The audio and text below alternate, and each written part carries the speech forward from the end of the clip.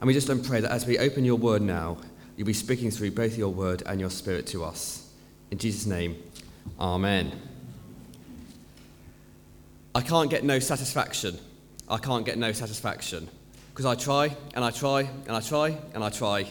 I can't get no. I can't get no. When I'm driving in my car and a man comes on the radio, he's telling me more and more about some useless info. Supposed to find my imagination, I can't get no. Oh no, oh no, oh no. Hey, hey, what shall I say? I can't get no satisfaction. I can't get no satisfaction. Because I try, and I try, and I try, and I try. Can't get no. I can't get no. When I'm watching my TV and a man comes on to tell me how white my shirt can be, but he can't be a man because he doesn't smoke the same cigarettes as me. I can't get no. Oh no, no, no, no. Hey, hey, hey, what can I say? I can't get no satisfaction. I can't get no satisfaction. Because I try, and I try, and I try, and I try. I can't get no, etc., etc. If you recognise that song, that's the Rolling Stones, and from 1965. I can't get no satisfaction. And even though it might have been released many, many, many years ago, it could be sung today, couldn't it? That's often how the world feels. That's often how we feel today. We can't get no satisfaction. We can't get satisfaction from the world. The plain truth is none of us would have any idea what we're looking for if Jesus had never shown us. We wouldn't get any satisfaction without Jesus. And the story we have this morning sees Jesus speaking to a woman at a well.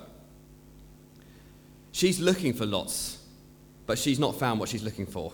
She's looking for satisfaction in God, in relationships, but she hasn't found it. She still hasn't found what she's looking for.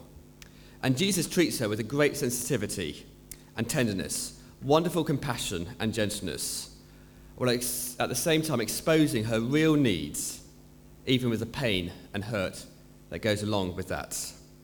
Her one desire is to be satisfied at the deepest level and find what she's looking for. And in the end, Jesus shows her what that satisfaction is. So let's open the passage and have a look at what Jesus is saying about this satisfaction. Where can this woman get satisfaction, and where can we get satisfaction? So firstly, Jesus alone meets us where we are. Jesus alone meets us where we are. If you look down at me at verse 3, you can see that Jesus is travelling from Judea to Galilee, and he chooses to go there via Samaria. Well, on a map, that's the quickest route, but most Jews, which Jesus was, didn't tend to go through Samaria, because the Samaritans and Jesus did not, and the Jews did not get on together. But Jesus, on the other hand, goes straight through the area, straight, because he's got a meeting at a well with a woman. And verse 7, Jesus meets the woman at the well and asks her for a drink. Well, now we're breaking all the social norms. This shouldn't be happening. To the first century readers and Jesus' first hearers, this shouldn't be happening. For starters, she is a woman. And in this culture, a man, especially a Jewish man, would not speak to a woman he did not know, especially not in the middle of the day. He just wouldn't do it. So you can see in verse 9 her shock that Jesus even considers speaking to her. Jesus meets us where we are. Secondly, the woman she's not just a woman, she's a Samaritan woman. And for the Jews, they were the absolute last people that the Jews would ever have anything to do with. They were people who had historically broken themselves off from God's people, from Israel, and they'd gone to worship God somewhere else. Rather than worshipping God in Jerusalem, they'd chosen to worship God on a mountain. And from that moment on, the Samaritans were the outcasts. They were the theologically liberal. On the one hand, they were multi-faith. They believed in all religions were legitimate. They worshipped Jehovah, the God of Israel, the God of the Bible, but they also worshipped other gods. They rejected the Old Testament of the Bible, and they only accepted the first 5 books. So they rejected the prophets, the Psalms, and all the other writings. And so the Jews just didn't get on with them. They were of a different religion. The Samaritans had turned their back on the true religion and were worshipping something else. So finally, this woman was not just a Samaritan.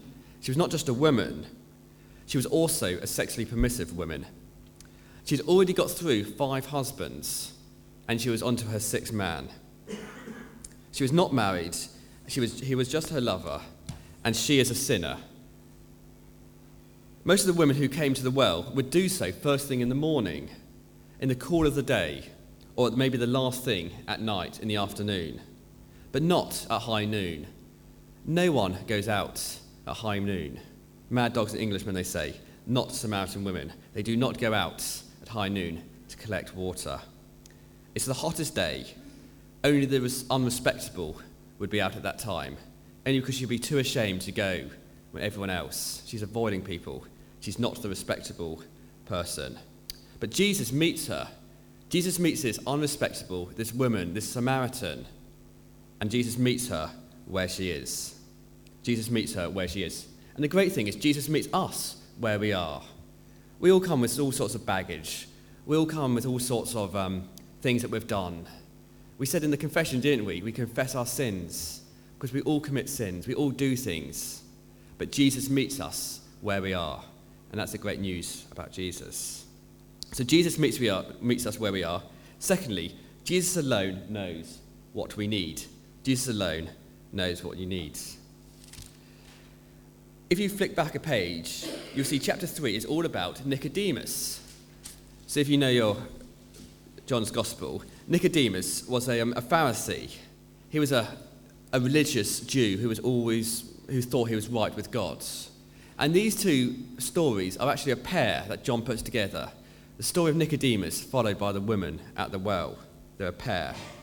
But the two stories can hardly be any more different. They've both got the same thing at the centre. Their deepest need is for Christ. Their deepest need is for the gift of the Spirit. But the people are completely different. So we know his name, Nicodemus. We have no idea of the name of this woman by the well. She's a nobody. He's a pure Jew. She's a Samaritan. He's a ruler in Jerusalem. She's a moral outcast. He's educated and learned. She's unschooled and illiterate. He's a powerful man. She has no influence whatsoever. He's highly and widely respected. She's deeply despised and even hated. He's theologically trained. She is theologically liberal. And each of us, no doubt, feel drawn to one character or another. Maybe we more feel joined to the religious leader, or maybe we feel drawn to the woman who has nothing. But Jesus is drawn to both of those. Jesus cares for both with the purest motives. He sees their need equally. He sees their need equally. He knows that neither of them fit into God's plan. Neither of them fit into have God on their own. However, like Nicodemus, this woman doesn't know what she's looking for yet. She doesn't know what she wants. This woman doesn't think that Jesus has anything to offer her. And that's where we get this whole misunderstanding about the water with the well. Verse 11, the well is deep and you don't have a bucket. She has no idea what Jesus is going on about when he talks about water. She's also probably used to men not delivering on their promises. She's so inclined to dismiss Jesus, to see him as irrelevant, to see him as unable to deliver what she needs. Who do you think you are? Do you think you're even greater than Jacob, who built this well? You don't really have anything to offer me, do you, Jesus? Verse 12, she says. But Jesus does have something to offer. Jesus does have something to meet her needs, to meet her satisfaction. He has living water to offer this woman. He has the gift of God to offer her. And this woman doesn't get it. She's thinking about real water. She's thinking that Jesus is offering her a way to get water without ever having to go to the well. I mean, she probably thinks that's quite a good idea, isn't it? We can turn on our taps now and we get water. We don't have to go to a well.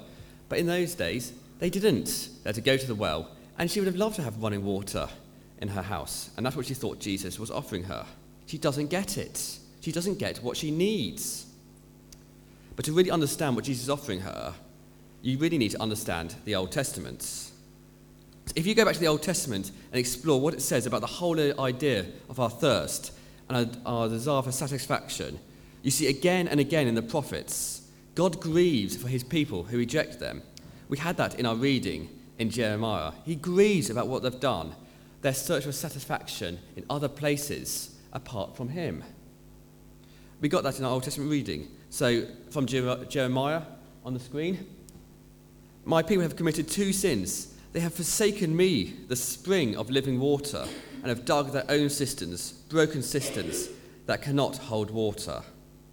So rather than getting their satisfaction from God, the spring of living water, they've neglected God and tried to get their satisfaction from other means. They've rejected the spring of living water and have gone to cisterns elsewhere. And this is what the woman has done in John chapter 4 with her 5 husbands. That's her problem. Her need is to be loved.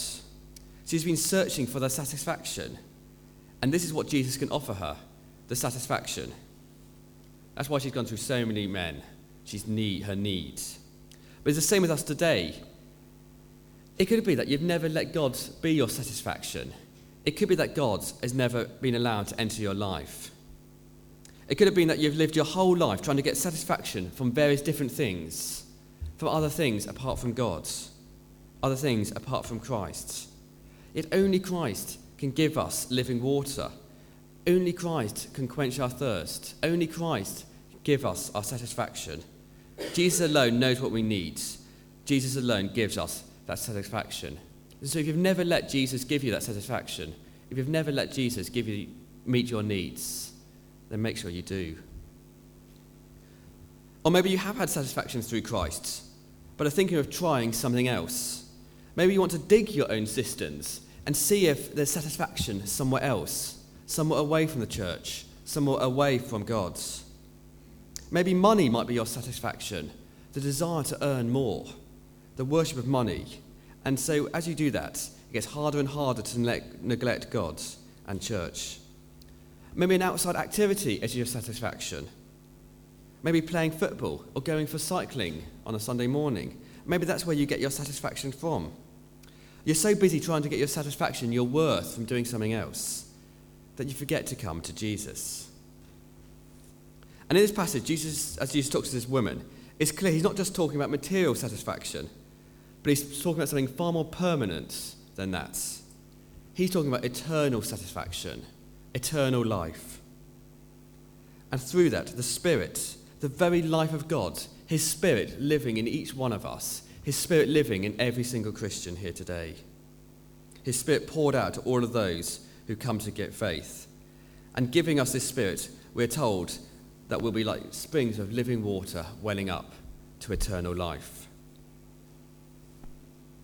So Jesus alone meets us where we are. Jesus alone meets our needs. And thirdly, it's through Jesus alone where we truly worship. Through Jesus alone where we truly worship. So the conversation moves on between Jesus and the woman, from talk of eternal life and living water, from talk of the Spirit to the nature of true worship. The woman has understood by this stage. She's got it. She's understood her need for God. She's understood that she can only get satisfaction through following God, through worship him, through receiving his Spirit. But now she realizes she needs to get her worship sorted out. If God meets her needs, then she needs to know how to worship God. In verse 20, the woman asks where people ought to worship, either on Mount Gerizim, where the Samaritans worshipped, or in Jerusalem, where the Jews worshipped. What was the right place to worship? Well, Jesus' answer is that it's irrelevant. Worship is completely irrelevant. God is a place has been superseded. I wonder what you think is better, an LP or a tape? I wonder what you think is better, an LP or a tape? When we were growing up, we used to have those sort of arguments. Old people would say, oh, LP's better because the sound quality is better. And we would say, oh no, a tape because you put it in a Walkman and you can go round. You can't carry an LP around with you. We don't mind about sound quality. It's all about the convenience. But of course, those arguments are completely irrelevant nowadays. No one has those arguments nowadays. since the CD has come along, they've replaced both of those. And now with MP3s, CDs are going out the window too. It's irrelevant now. People don't have those arguments. Things have moved on. And it's the same with this argument over where people should worship, where people should worship. Verse 23, Jesus says it has to be true worship. He's not keen on worship just for the sake of worship. He's keen on true worship. And the true worship is in spirit and in truth. If Jesus is to meet our need, we are to worship him in spirit and in truth. And that is all to do with Jesus. That's how we worship. It is he who is offering the woman the gift of the Spirit so that she can worship God. He is the one who is the truth. So in knowing him, she truly knows God. To worship God in spirit and in truth is to worship God as Christ. So there's no longer a question of where you worship God that matters, whether it's on a mountain in Samaria or in a temple in Jerusalem. It's not where, it's how you worship God. So we often get this wrong, don't we? We often talk about our places of worship, don't we?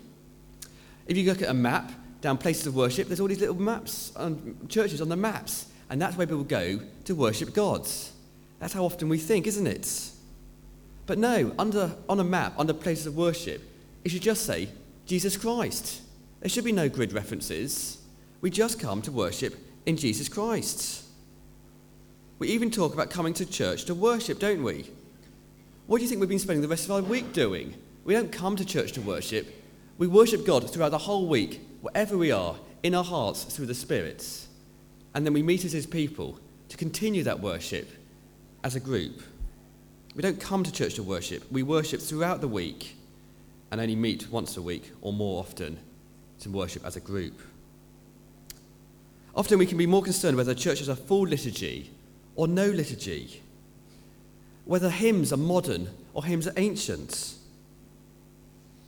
I'm not saying that anything goes when it comes to worship. Worship has to be true worship, in spirit and in truth. But the ideal location to do business with God is not in a place. It's with a contrite and broken heart, a repentant heart. A person who comes to God because he knows or she knows that he has nowhere else to go to find satisfaction is the way to worship God. So to finish, I don't know if Mick Jagger is sitting in the congregation. I don't think so. But if he had just read chapter 4 before singing, I Can't Get No Satisfaction, then that song would have a completely different ending. Because he would know that Jesus meets us where we are. That Jesus is the one who meets our needs, fulfills our satisfaction. And that Jesus is the one that we worship through in spirit and in truth. He is the living water. He is what we thirst for. He is what we should be drinking. So let us pray. Heavenly Father, we thank you that you are living water. We thank you that it's through you that we worship in spirit and in truth. That you sent your Spirit to meet our need, to give us satisfaction. And we just pray, Lord, that you would come and meet us where we are. That you would give us the satisfaction that we need to know and to worship you. In Jesus' name, amen.